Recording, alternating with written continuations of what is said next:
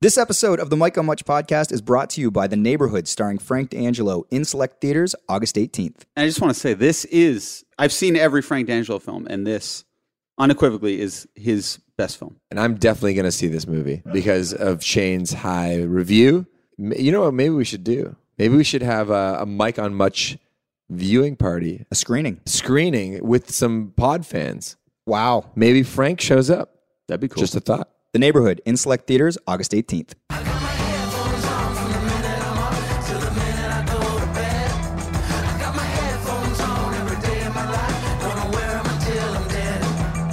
Welcome to the Mike on Much podcast. I am your host, Mike Vierman. I am here with my friend and trusty producer, Max Kerman.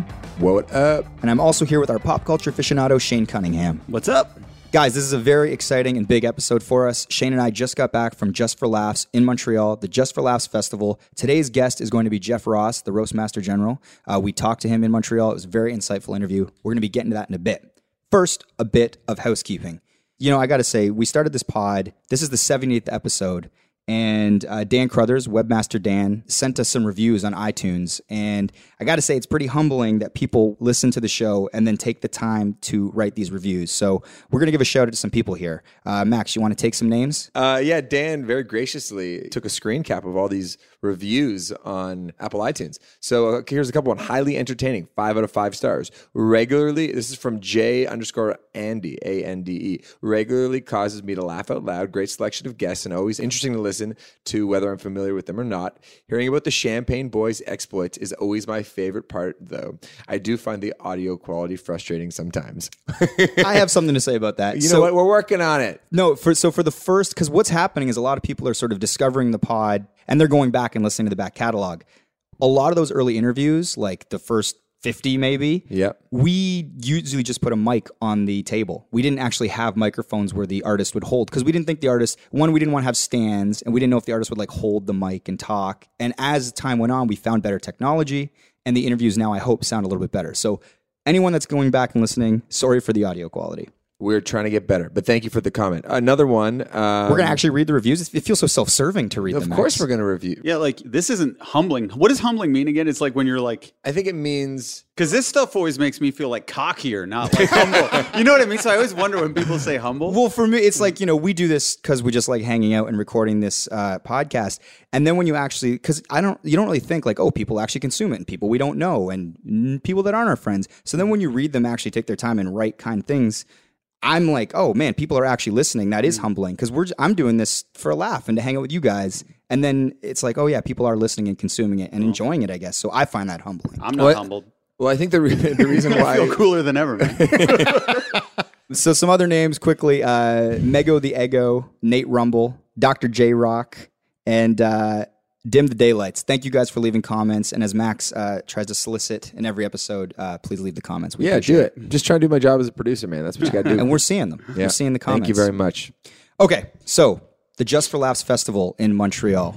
I couldn't be there. I was in Philadelphia and Detroit. Every time I texted you guys, it seemed like you guys couldn't be happier. It was awesome. It was a revelation. I've never been to the Just for Laughs Festival in Montreal. Shane had gone years ago when he was shooting his movie Delivery, which is on Netflix if you want to see it. And I guess we're just going to kind of walk you through this experience, Max. Yeah. So our listeners, like, hang in. Shane and I went. Max couldn't be there. You were missed, Max. You would have loved it as well. I'm sure. But I want to know what happened because we haven't talked about it. We just said save for the pod. Okay, so we fly out Wednesday night. Yeah. We finish work. We get on a plane at Porter. We go to Montreal. We get into town. Immediately, we go to the Colin Jost, Michael Che Gala. Co-host of Weekend Update on That's SNL. right, Weekend Update, SNL, which we're huge fans of.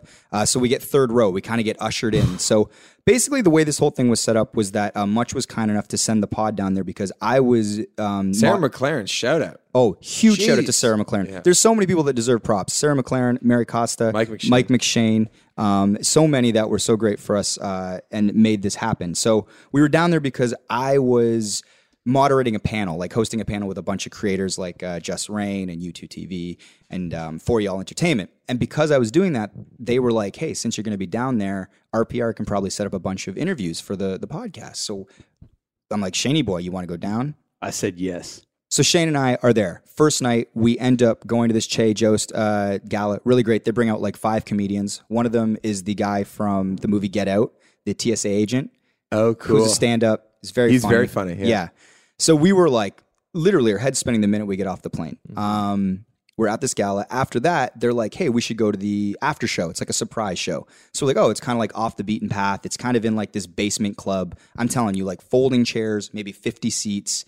And we get there, Shane and I. So this is like literally we went from one show to the next. And we should let it be known for our listeners, you know, with you two guys specifically, it's like comedy is your world. It's like you'd be way more excited to see even names that maybe some people haven't even heard of in your mind. Yeah. It's a huge, huge deal. It's like if I were to meet, you know, one of my favorite sports writers or a musician or something like that. Yeah, we love, like, we grew up on it. Like, I literally read Bob Woodward's, like, The Fast Times and Short Life of John Belushi. Like, Wired was the name of the novel when I was in, like, grade 6. Yeah, and you've read the oral history of SNL. Absolutely. You, Yeah, you I've guys read all those consume books. every episode of WTF. You're super into Kids in the Hall. Yeah, like I liked Coachella, but this kicked Coachella's ass. Yeah. Totally. Totally agree. So this is literally the first night. So we go to this after show, which is at midnight, which is when the show starts. So we get in there. Shane and I were sitting in the back. We've had a couple drinks. And a lot of the comedians from the Che Jost Gala come, but they're running different material. So just as a comedy nerd, you get to see what they did during the televised one because they were taping the gala in the big theater. And then them sort of like at the midnight show, you saw how they altered their acts, definitely a little bit dirtier. Oh, interesting. So it was fascinating. MC comes out, like, you know, after like 4 comedians. And he's like, all right, y'all. He's like, I watched this guy go from the clubs to become an international superstar. Everybody, Kevin Hart. Kevin Hart. Do you know Kevin Hart was going to be there? So this is the thing. There was rumors that Kevin Hart was going to be there. But once we got into the venue, I'm a little buzzed. I'm like, there's no damn way that Kevin Hart's going to play this like 50-seat venue. And everyone's like, hey, man, that's what Just for Laughs is all about. Shane was like, Oh, I knew he would definitely be there. You're the most confident man ever. Because, you know, you hear the legend of years past. Everyone's like, oh, last year, like Adam Sandler showed up or whatever, names like that. And it's the surprise show. If, like, the fat dude from Letterkenny comes out, it's not going to be that big of a surprise. You know, it's like, okay, he's a name, but you need that real superstar. So when Kevin Hart came out, I was Just throwing shade at Letterkenny. Yeah. not shade at all. I'm just saying he's not a superstar Sure, as of yet. I He understand. still has a shot. He was there. I saw him there. Yeah. Maybe cut this part out, actually.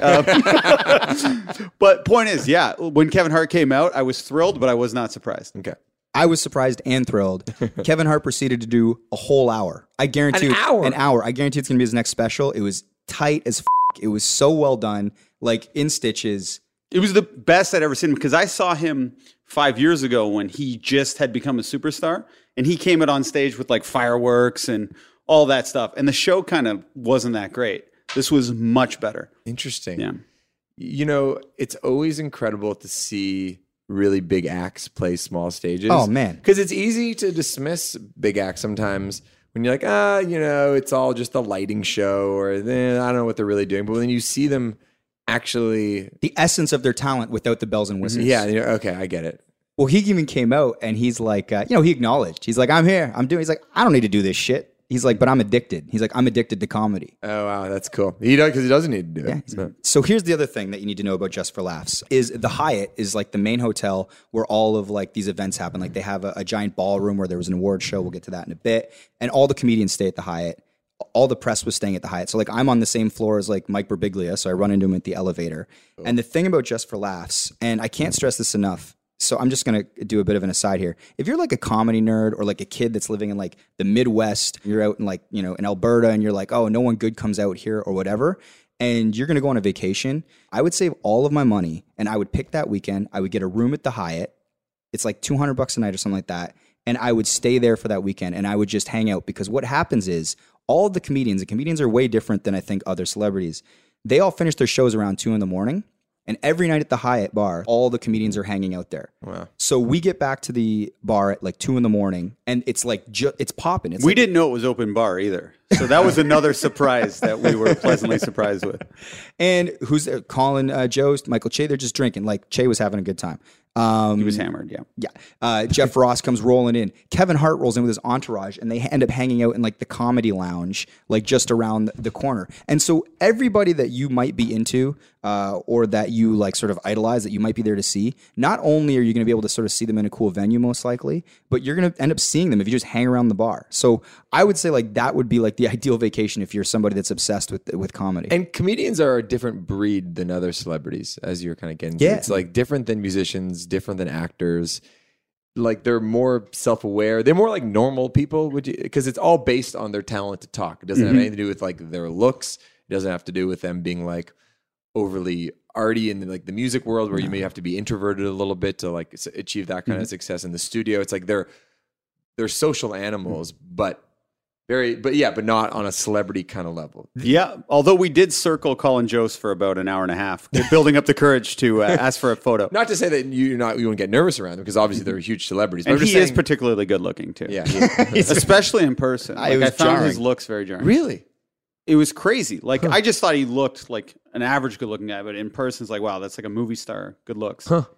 And to your point about comedians, I think like there's a self-awareness there and a lack of pretension. I think to be funny, you have to kind of Be able to make fun of yourself? yes, Yeah. and not take yourself too seriously and be like an observer of people, which is going to give you a certain amount of empathy. I think to find the root of the comedy. I think that was similarly, like, that's why I think journalists are good interviews, because they're interested in other people. They're self-aware. That's why, like, when we interviewed Zach Lowe, there was like just a different tone to it. Yeah. So that's night one. Pretty good night one. Yeah. So night two now. We went to the panel for I'm Dying Up Here, which is the show that's produced by Jim Carrey. So this was like a sort of a big event in a theater, and Jim was there. We'd sort of had some options about things we could do after dinner. And so this panel wasn't going to be like, it's not a comedy show. It's literally talking to the cast and then obviously the producer and Jim Carrey about this show. So it was like, do you want to go laugh or do you want to go see Jim? And Shane was very adamant that we go see Jim, and it was the right choice. Well, Jim is such a legend, and he's become more interesting as he's gotten older. I've noticed. Like I looked up some clip of him on Jimmy Kimmel when he had the big beard, and he's very like he's like an existential guy, I guess, and very philosophical. So I was kind of almost worried he was going to be too weird. But So was he just doing a talk, or was he doing stand-up? no, he was just on a panel, like for a Q&A type of Okay, thing. cool. Like there was a moderator and all that. But Jim goes on these like speeches. He's pretty intense. I mean, he had that like anti-vaccination thing for a long time. But he wasn't like that. He was so funny. He was clean shaven. He was like thin. He looked like just slightly older, like Ace Ventura kind of look. He looked cool. He was being so funny. He was the funniest guy in the room by a long shot, being classic Jim. Then he'd go on a philosophical tangent and like an existential little rant. And just when it got almost too weird, he'd hit you over the head with like a bunch of funny shit just off the cuff. Wow. And you're just like, wow, this guy is still just as sharp as ever. So that was out of control, I thought. Yeah, he seems like he's so smart. Like, and it seems like that happens sometimes with comedians as they get older. It's like they want to do more than just be funny. Yeah. And then like they're just like heavy thinkers. But observations. he was so funny though, and it was like he could be a perfect cult leader or something, and I would drink all the Kool-Aid or whatever. Like, yeah. Right. Again, you do that, and then you get back to the Hyatt bar, and it's just like all the comedians are hanging out. The way the weekend works is you kind of don't stop going. So when you're hanging out at the bar, are you guys like, oh, should we go talk to that guy? We kind of just were, I don't know, soaking up the energy and talking to each other. Oh, and, like cool. just excited. We weren't. That's cool. Yeah, we didn't talk to too many comedians. Like I did a red carpet thing where I got to talk to like all the biggest comedians. what you're talking about is Friday. So this is our third day now. Yeah. So the third day starts, and this is the day where there was a huge award show for all the comedians. But the day starts like this. So we end up at the bar. We're up late. But the day I know isn't starting until we end up going to this red carpet, which is at like 1:30 in the afternoon. I wake up to a text that says, hey, do you want to interview Josh Myers? They give me the bio. Josh Myers is Seth Meyers' brother. He was on Mad TV. Oh, cool. All of these things. So I wake up and I'm like, I've been up late, so I'm not like in tip-top Mikey shape, but I'm like, you know what? We came out here. Let's get some damn interviews. I jump in the shower. I have like 20 minutes to get down to this interview. Wow. I'm thinking of questions and prepping everything while I'm in the shower. Run down to the Hyatt bar where I'm going to do the interview, waiting. The publicist comes over. She says, okay, Josh is just out on the patio, and he's going to come in a second. And I go, awesome, can't wait. I've got all my questions. I'm quite proud of myself that I turned this around in 20 minutes. He comes in, and she goes, Mike, this is Josh. And I look up, and I don't know if my face betrayed my emotions, but it was not Josh Myers, Seth Meyers' brother. It was another comedian, Josh Adam Myers. Oh, my God. So they'd screwed up who they told me I was getting. So now I'm in a moment. He sits down. We've got the mics. Oh, my goodness. And I'm scrambling. I'm like, shit, do I just say, hey, this is really uncomfortable, but man, like I was expecting the other Josh Myers, but I also don't want to embarrass the guy because he's there, he's got a show. So I'm like, or do I just wing it? So then I'm like, so tell me, how'd you get into comedy? And then we just went for like 15 minutes, and he talked about moving to LA, and he did 2 years as a PA on Keeping Up with the Kardashians. So we had a story about Kris Kardashian. Oh, wow. Not being very pleasant to work with. Anyway, so I winged it for like 15 minutes straight. Nice guy. Will this pod ever see the light of day? The interview I did with Josh Adam Myers? Yeah. Good. Yeah, we'll see. He had some interesting Kardashian stories. Could be fascinating for the listeners to hear you talking to someone you don't know shit about. I was shook off the top, too. You know what? We should definitely air it. Maybe one of the episodes will be a collection of these, like the shorter interviews at JFL. But we'll prep the listener saying this is one that Mike had no idea who the person was, and that'll be good. Yeah, this is what a no research interview sounds like on the fly. Yeah. Like as if I'm just on the GO train with somebody. Perfect. All right, we're definitely gonna do it. That's a All good right. idea. So from there, and this is where we're getting to some good stuff. There was a giant award show that they do at Just for Laughs, and so basically they give it like best comedian of the year. They went to like Trevor Noah. They went to like performer of the year or something. It went to Mike Birbiglia. Like Was Trevor Noah there?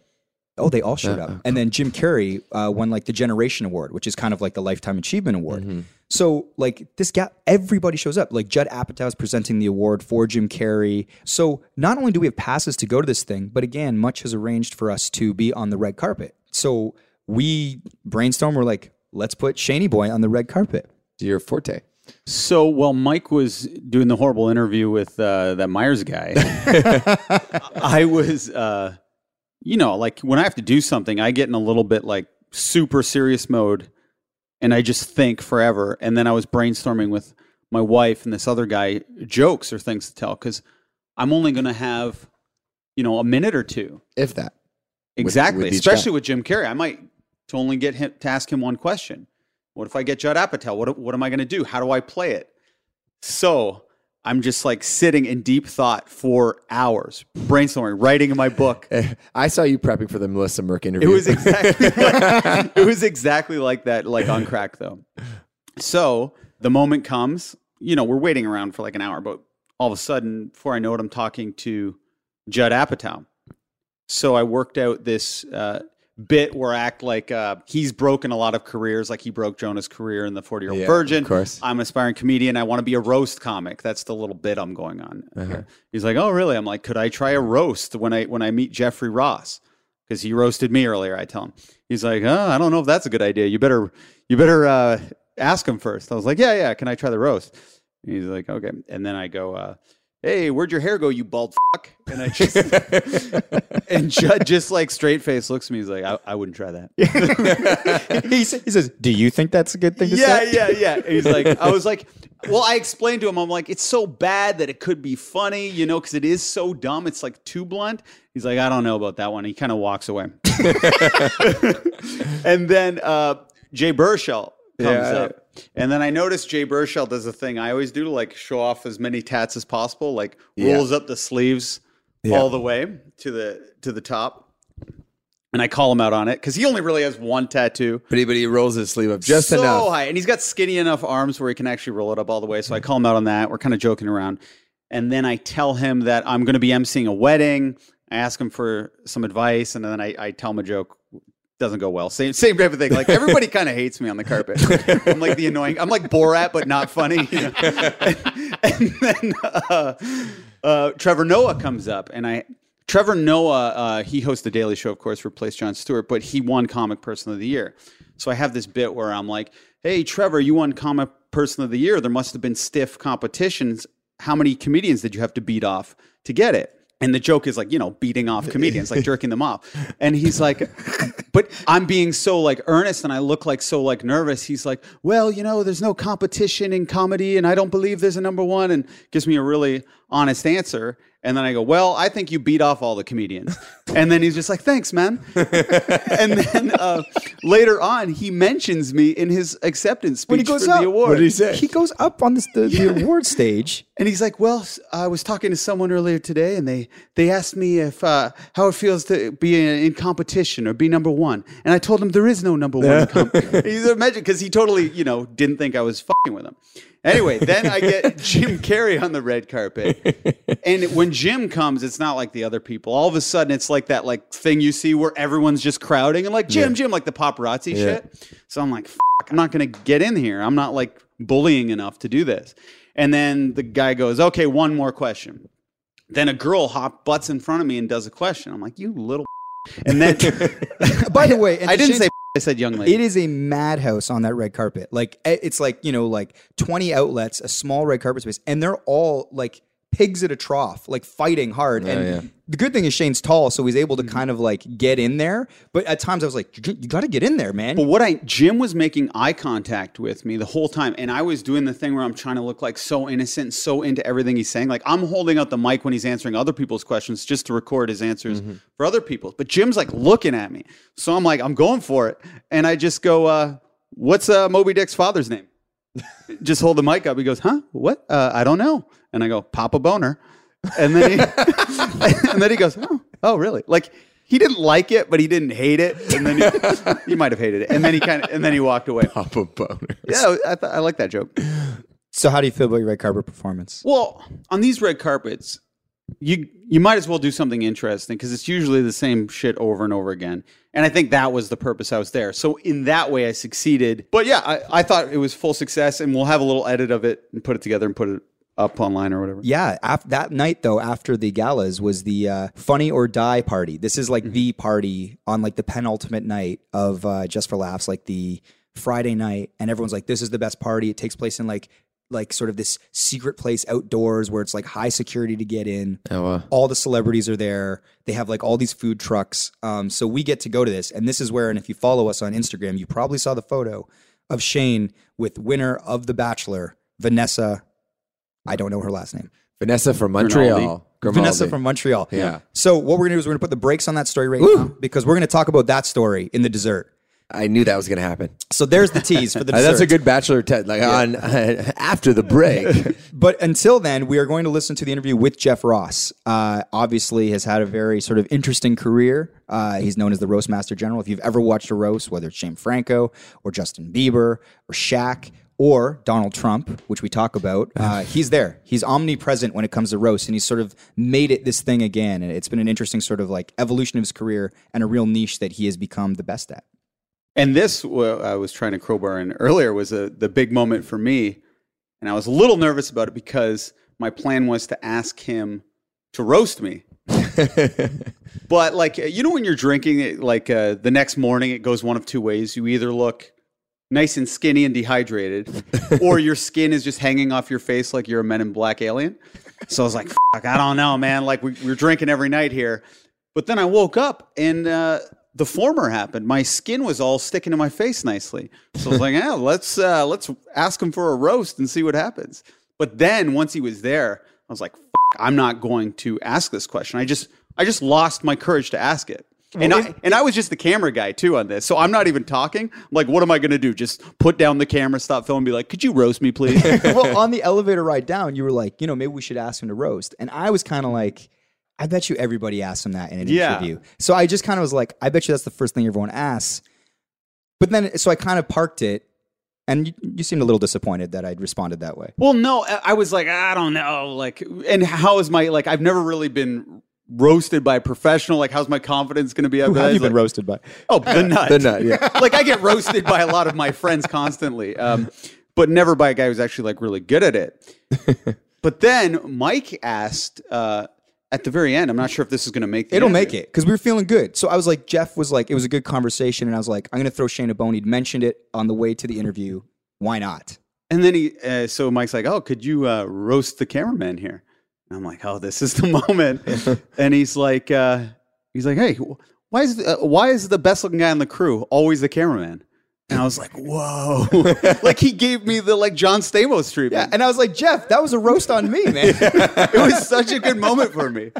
So then, of course, I get on cloud nine a little bit too much, which will bring me to the dessert. What happened there. Also, I like the idea of nothing making you happier than Jeff Ross giving you a compliment. It's like, well, it's like, man, like he can't, I'm unroastable.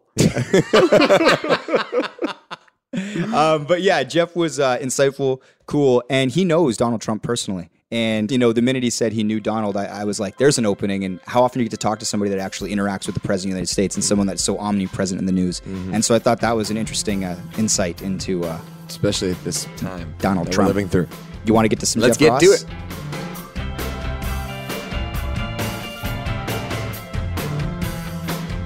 One, two. You're here. You're present. So how'd the rest of your night go? Last night, Yeah. I did like 3 or 4 shows yesterday, so I had a great day, and I needed a drink afterwards. Yeah. And I got to loosen up a little bit, relax, see some friends. I love seeing comics I don't get to see normally in L.A. or New York, like the African guys, the British guys, the Australian people. It's so much fun, yeah. I guess that Montreal's kind of great for that because it all amalgamates here. It's international, and Yeah. comedy is more and more becoming international. So, and my life is becoming more international, so I really dig coming here. Lots of hugs. How many JFLs have you been at? No idea. I guess it's probably a dozen or more. Lost count? Yeah, lost count. 3 in a row right here. Well, I mean, like as far as I guess where your career's at now, how does it compare to maybe the first few that you came to? I was here, I was so new. This was gigantic. It was like the first time you go to Disney World. You can't believe how big it is. Yeah. And it just blew my mind that comedy was raised to art.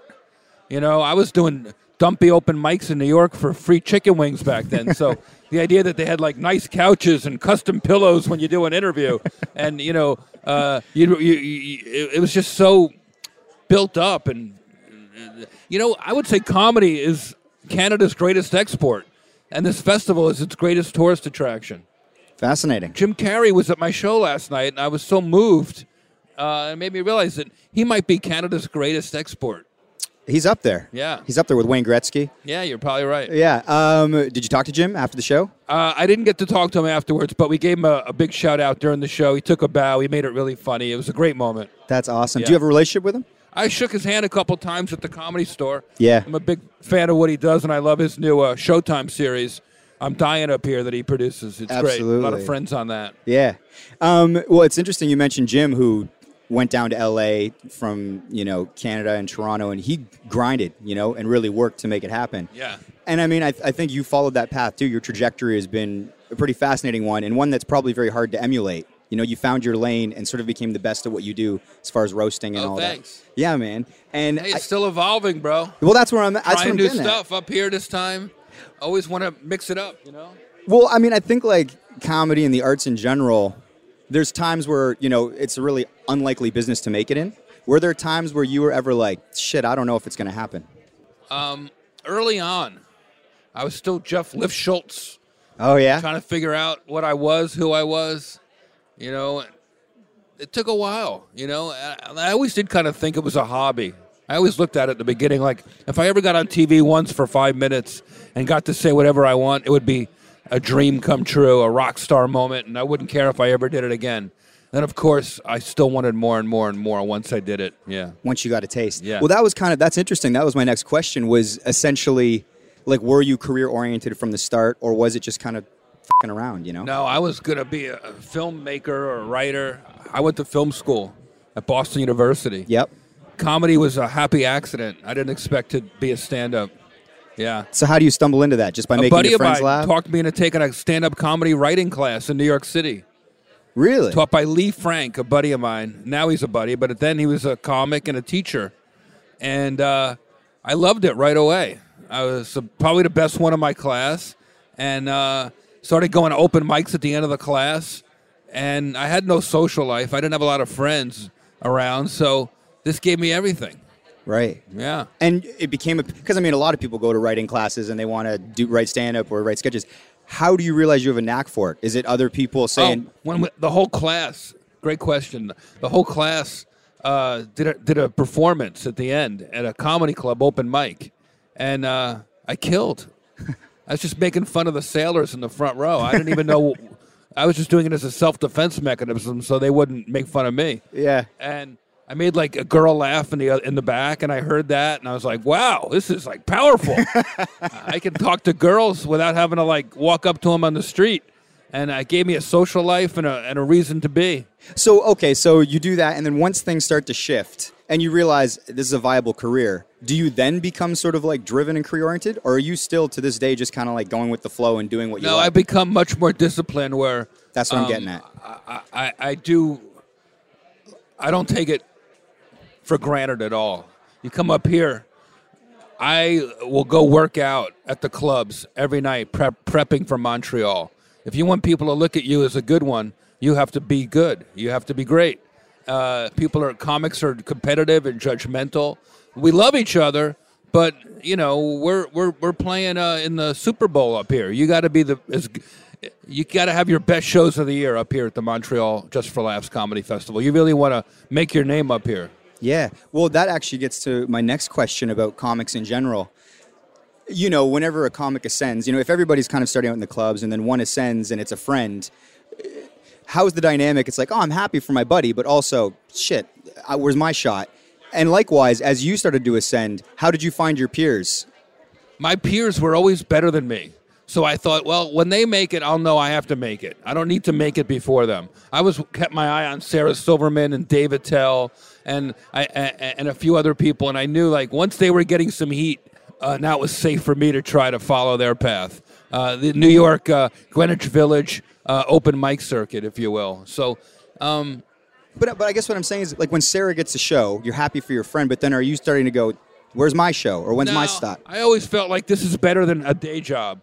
No matter what, my friends getting a show back then was like me getting a show because we would all hang out and have something to help her with or root for her. There was always a movie premiere or some cool event that she needed a few jokes for, or she would invite me as her plus one. So it was all part of the family, part of the ride. I feel like I'm a comedian before I'm an American, before I'm a Jew, before I'm a human being. I'm a comedian. It's like being in a cult. That's how you identify. Yeah. More so than any other label. I identify as a female comedian. I wanted to talk a bit about Trump. I know you identify as a Democrat. Maybe that's like 10 on the list. But we, on our channel, the Comedy Network here, we aired the Trump roast. Okay. And I was actually editing the promo, and I used your sound bites. This guy's running for president. I can't wait for the assassination inauguration. Right. But at the time, he wasn't even, I think he might have entered the primaries. And we aired it kind of like a, ha-ha, can you believe this guy's actually going to run? At that time, could you imagine it was going to become, like he was going to win, I guess is what I'm saying? It started out as a joke. I think even for him, it was a whim, a way to negotiate a better deal with his TV show, get some press, some heat. Jokes are all based in reality. So I can't say I was surprised by what happened. He's a very disciplined guy. People underestimate him time and time and time again. The politics underestimated him. The country of America underestimated, and now the world is underestimating him. He's winning. You might not agree with what he's doing, but you can't deny the fact that he got it. Yeah. And that's probably the most important to him. So I would just always remind people not to underestimate Donald Trump. Because time and time again, he's come through. Or he's gotten what he wanted. Yeah. You got to break some eggs to make an omelet. Sometimes he breaks a lot of eggs, but he gets it. Do you have a personal relationship with him? I would say we have a personal relationship, yeah. I saw him not too long ago. After the presidency? Shortly before the inauguration. Gotcha. Yeah. So he'd won, but he hadn't been inaugurated. Correct. Do you like him? I enjoy his company. He's very charming. I think if I saw him now, things might be a little awkward because I've been, saying a lot of crazy stuff. I'm about to drop this immigration special, which I don't think he's going to love. Right. I think he'll think it's funny because the jokes are funny. I like that some things are just undeniable. Like you can disagree, but if shit's funny, shit's funny. That's comedy. It breaks through like that. And Yeah. that's what I try to do. I try to stay non-political in my comedy. So I think it's about immigration. It's about the wall and the Muslim ban. And I think no matter where you stand on those issues, you'll laugh at it. And if I can get Republicans and Democrats to laugh at the same thing, that's a win for me. Here's a question. Does Donald Trump laugh? I've never seen him genuinely laugh. He doesn't laugh the way a normal person laughs, but I think he enjoys the comedy. He used to laugh more. The first time I roasted him was probably 97 or 8 or something, 99, and he's cracking up. Yeah. So he had a good, he can have a good time. All right. Well, lastly, you co-wrote The Comedian with Robert De Niro. Going forward, is feature writing? I mean, you said you sort of started there. That's what you wanted to do in film school. Is that something you want to go into? I do love movies. I'm a big movie fan. I haven't been inspired to write something new in a while, but it's one of those never say never things. The problem is that stand-up and my actual just life has taken over that discipline where the idea of staying home again for 8 months by myself to write something the way I did with that script, that doesn't seem as much fun now. Interesting. When I could be jet-setting around, ripping into my fans on stage, going from a music festival to comedy festival to private gig to college to, whatever.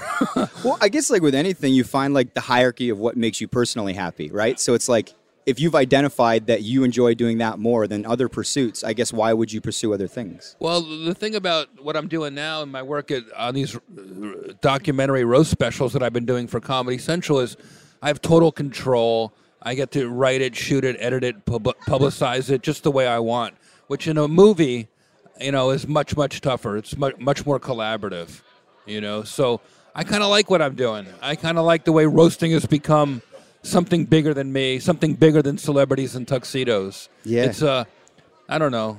It fills my heart sometimes in a good way. And you are like, I mean, not a pioneer, these things go way back, but you're at the forefront of the modern resurrection of these things. I mean, how do you frame that in your mind? I mean, you are synonymous with roasting. I mean, you're the roast master general. Is that something that you even set out to do, or did you see it growing and went, shit, this is a lane? I didn't recognize it as a lane. It was almost a nuisance for a while. I was getting pigeonholed, and people always made fun of me for just doing the roast. It started to hurt, and I'd branch off, and that didn't interest me, or it didn't work out, and people would come back at me more like, "Oh, he does," and I was like, why don't I just make the roast great? Why don't I just make the roast something when they say it sounds like a compliment? Yeah. Oh, all you ever do is the roast. Hey, thanks. I don't have to do some other crappy show that you're doing. I can do what I want to do in my shows and pick the people I roasted. Now I pick the subjects. If it's a show in a jail, or I roasted the Boston police, now I'm roasting immigrants on the Mexican border. Part of it is making that lane wide. And when that lane is no longer a little dirt road, it's a 10-lane, two-way highway, I feel really good about it. Well, by embracing it, you sort of did some karate where you turned a weakness into a strength. Thank you. And now the roast battles are going on all over the world, and roasting is a movement. Thanks for your time, man. I really appreciate it. Hey, thanks for your thoughtful questions. Appreciate it. Thanks, man. Actually, since we're here, quickly, I know everybody, if I can ask you this, but could you roast our buddy Shane? He's our pop culture aficionado. This guy? Yeah. You, Shane? Why is the best-looking guy on the crew the f***ing cameraman? That's what I want to know. That was more of a compliment than a roast, but... That was roasting me. Shit.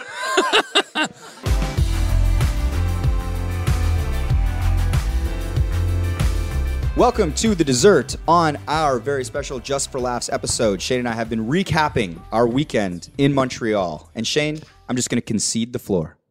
Okay, so I wasn't expecting the webmaster to be here. Dan is in the room. Dan No, Carruthers. yeah, because maybe you guys aren't probably going to like an aspect to this story that happened. Because, maybe I kind of did something probably that I shouldn't do anymore. Webmaster seems to know. But...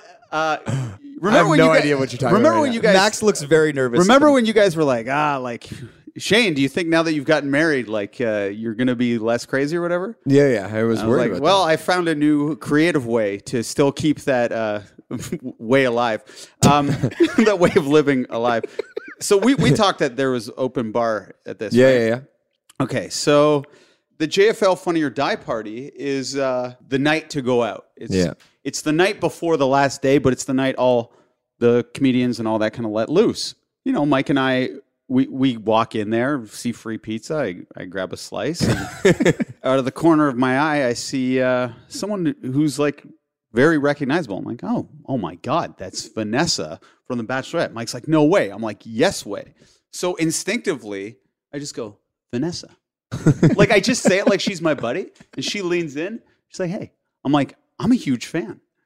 And she's like, you are? And all of a sudden, I'm like, she's more excited that I'm a huge fan. Like, She's been recognized. You think that's in my crazy mind, to it's me. like she's a huge star, right? But she's all happy and like smiling ear to ear. And I'm like, whoa.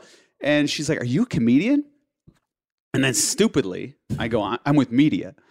And that's the last thing a bachelorette wants to hear. Like, she's probably like, she's probably not really with Nick, and it's all like a sham. And like now I'm like watching her. She's Now, like, like, do you work for TMZ or something? yeah. So she's like, oh, like bachelorettes hate being watched because, they kind of leave their jobs after they get hired, and they can't really leave their person they're in a relationship with. Who knows if they really are or not. You're putting that in quotes. So I asked for the picture. The picture is hilarious, by the way. You have a giant slice of pizza in your hand. Yeah. I'm not putting that down. That lineup was long for that. Zah. Then I'm like, that's encounter's probably over. Like, I probably would have had a chance to chat her up if I just said I was a comedian or something. But I go to the bar, get drinks. Mike's like, oh, let's sit down in this like little outdoor booth. Because It's like a little cabana type area where they have couches and kind of like fake palm trees and shit. yeah, it's all outdoors, by the way, this thing. It's like a fun, like, festival area. And we sit down, and then out of the corner of my eye, I'm like, oh, shit, Vanessa's right there sitting by us. And then we notice Vanessa keeps looking over at us, unless I'm being insane. Vanessa was looking. You were not being insane. Okay, so she keeps like looking over. Like, I'm like, what, does she have a crush on me? Like, I guess, I am a good looking guy. Like, I'm on bro. Jeff Ross loves you. Yeah. So I'm like, oh, I guess I'm looking good this weekend or whatever. But then I still think maybe it's in my head. Then her friend starts like lifting her legs over her head and doing really odd stuff. Vanessa gets up. She's there with like another girl that is like kind of like she's getting drinks for her. Like we don't know if it's her assistant or her bestie or kind of a mix of both, but they're kind of like they're partying and like dancing in their little booth and kind of it was a very weird scene. Okay. Always looking over at us. So I'm like, man, I'm getting another drink. So I like build up the confidence to go like talk to her. This could be one, a great story for the pod, two, just a cool experience. Yeah. So getting more drinks with Mike. Okay, here's a question. Had you texted Alex yet to tell her about this? Because your wife, Alex, and I did. Loves The Bachelor. He deleted her number the minute this started going down. It's over. No, but so just drinking, and Mike's like, oh, I should go ask her to be on the pod. He's like, this could be incredible. Like, I was thinking like you, Max. Yeah, good. I was like, okay, let's kind of bide our time. And then I look over, and all of a sudden, there's this guy talking to her, this comedian dude. I recognize him. He used to work for Video on Trial at Much. His name's Eddie Delaseppe. And I'd always heard Eddie's always, anytime you see Eddie, he's always talking to a woman. He's out and about. He's ignoring his friends. gregarious And guy. as a single guys do that. But He's a good looking guy, single, he's a comedian. let's not go nuts.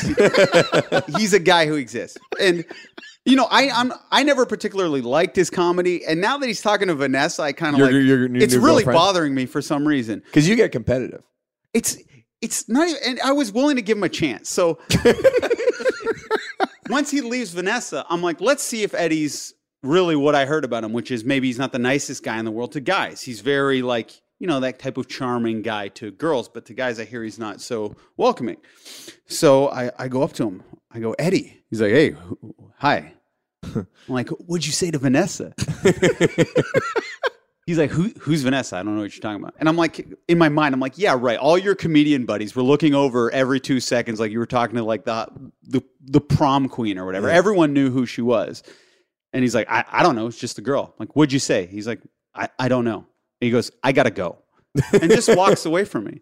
And I'm like, I hate this guy, right? Like, I just have an unhealthy vendetta with this. He blew you off. He just like walked away. And I'm like, So I go, I didn't see the encounter. I get a drink and I'm like, I don't want to be too pissed off, but it's really bothering me. I go to the. I don't even know at this point what you're bothered about. Well, to be fair, it's a weird question to be asked from a guy who doesn't even know. If you were talking to Jared Leto and a fan walked home and was like, what was it like talking to Jared? You wouldn't be like, who? I don't know who Jared is. Okay, That's fair just a enough, musician. Yeah. So I go to the porta potty and then there's porta potties out here and these girls were talking about Vanessa, like Vanessa from The Bachelor here. I'm like, I know. I don't think she's with Nick. They're like, what? Who are you? And I'm like, oh, like I was just talking to Vanessa. I think she's not with Nick. They're like, why do you think that? And I'm like, well, she's kind of like making eyes at me. And they look at me. They go, I really don't think she's making eyes at you.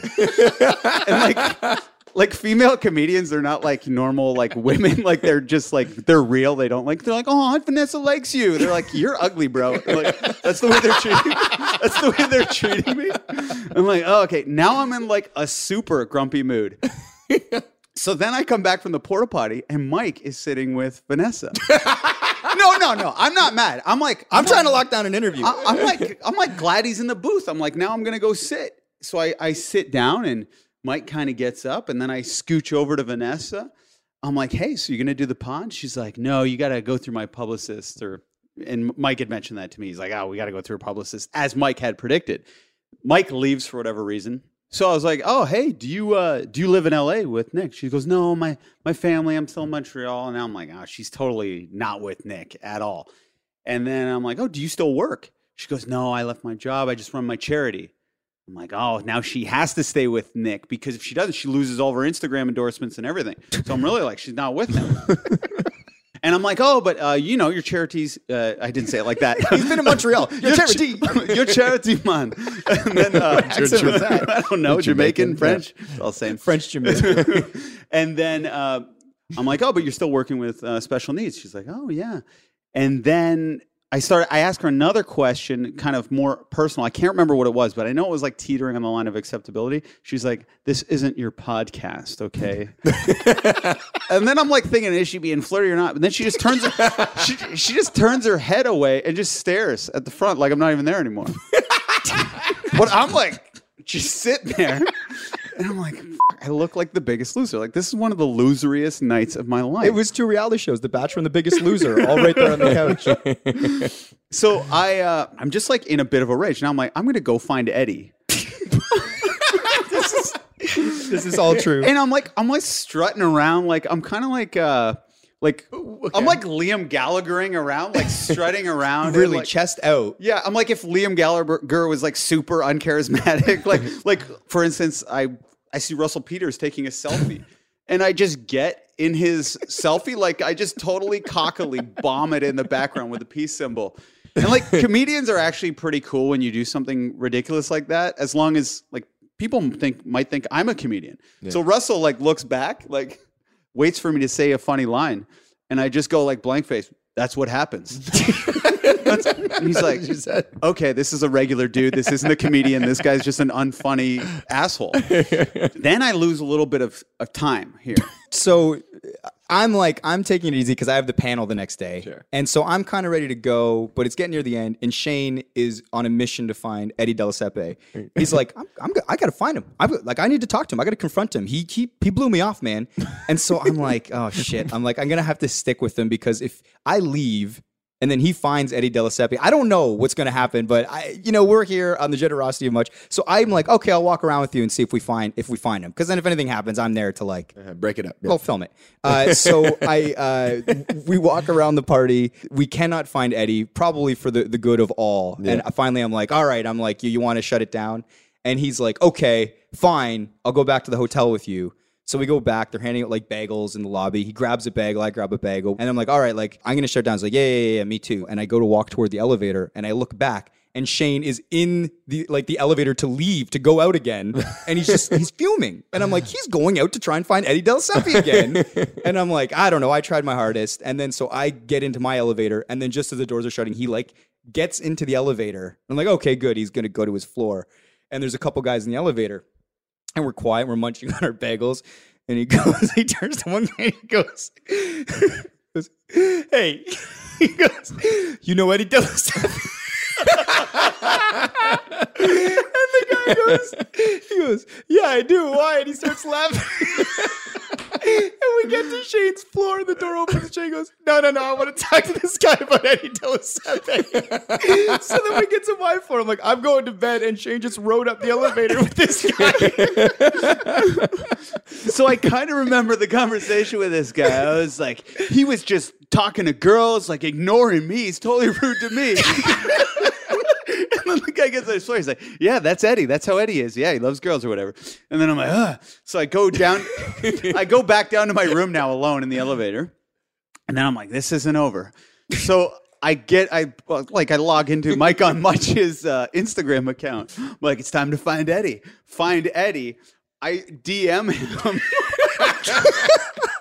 I'm like trying to craft it, but I know I'm like drunk brain. But you know, drunk brain, you try to act like, hey, I'm kind of like with it. I can write this. Try to use big words. I can't. I'm like, I'm like spending hours here. I'm like, displeasure. I'm like, aha, that's a good word. Like, I had the displeasure. Just typing shit I don't even know anymore after displeasure. I'm just like so happy I get that down. And then I'm like, send. And then I'm like, that's not done. I go to Eddie's page and I start commenting on every photo. And then he's got a photo with 85 likes. I'm like, 85 likes, killing it, brother. And then I log into my other account. I'm like, good one, Mike on Much. I'm like acting like all these people hate Eddie all of a sudden. But really, it's just 2 accounts. And one is absolutely exposing me as the culprit. So in the morning, I wake up like a bad dream. I'm like, oh no. I'm like, that couldn't have actually happened. I look at the DMs. I'm like, I've left this like crazy digital trail. I'm like Mike on Muches. Like, I'm embarrassing you guys. Really, I've exposed myself. And Eddie just goes, hey man, I don't know what's going on, but I was drunk. And then I just go, sorry man, we were hacked.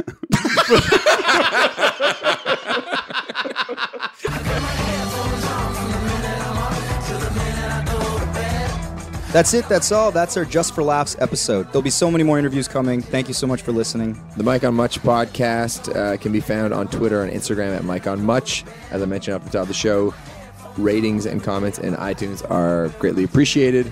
A huge shout out to, once again, Sarah McLaren, Mike McShane, the whole crew here. Mary Costa. Yeah, Bell Media for hooking us up with our trip to Montreal. We really appreciate it. The artwork for the show is provided by Jenna Gregory. You can find her stuff at jennasdoodles.com. Thanks very much, Jenna.